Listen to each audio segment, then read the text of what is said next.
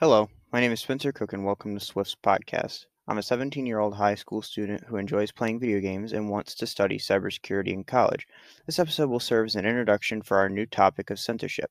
Whether it be in the movies you've watched, the books you've read, or the video games you've played, everyone has encountered censorship at some point in their life. For me, censorship was my parents telling me that I couldn't get games like Call of Duty or Grand Theft Auto at a young age.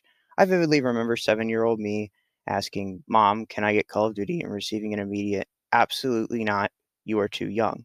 Looking back almost 10 years later, I don't really blame them. However, this innocent example doesn't even scratch the surface when it comes to the topic of censorship. When it comes to censorship, it can take on many different forms and be put into place for many different reasons. For example, a book I recently read called 1984 was banned from younger audiences such as high school students due to sexual references and its supposed pro-communism message. On the surface, this makes sense, and it does when it comes to the sexual references. However, a deeper analysis reveals that the book isn't really pro communism because the main character actively works against the controlling political party and emphasizes the extreme control as a bad thing. I'll go into 1984 in more detail later, but I wanted to include this to introduce my problem with censorship.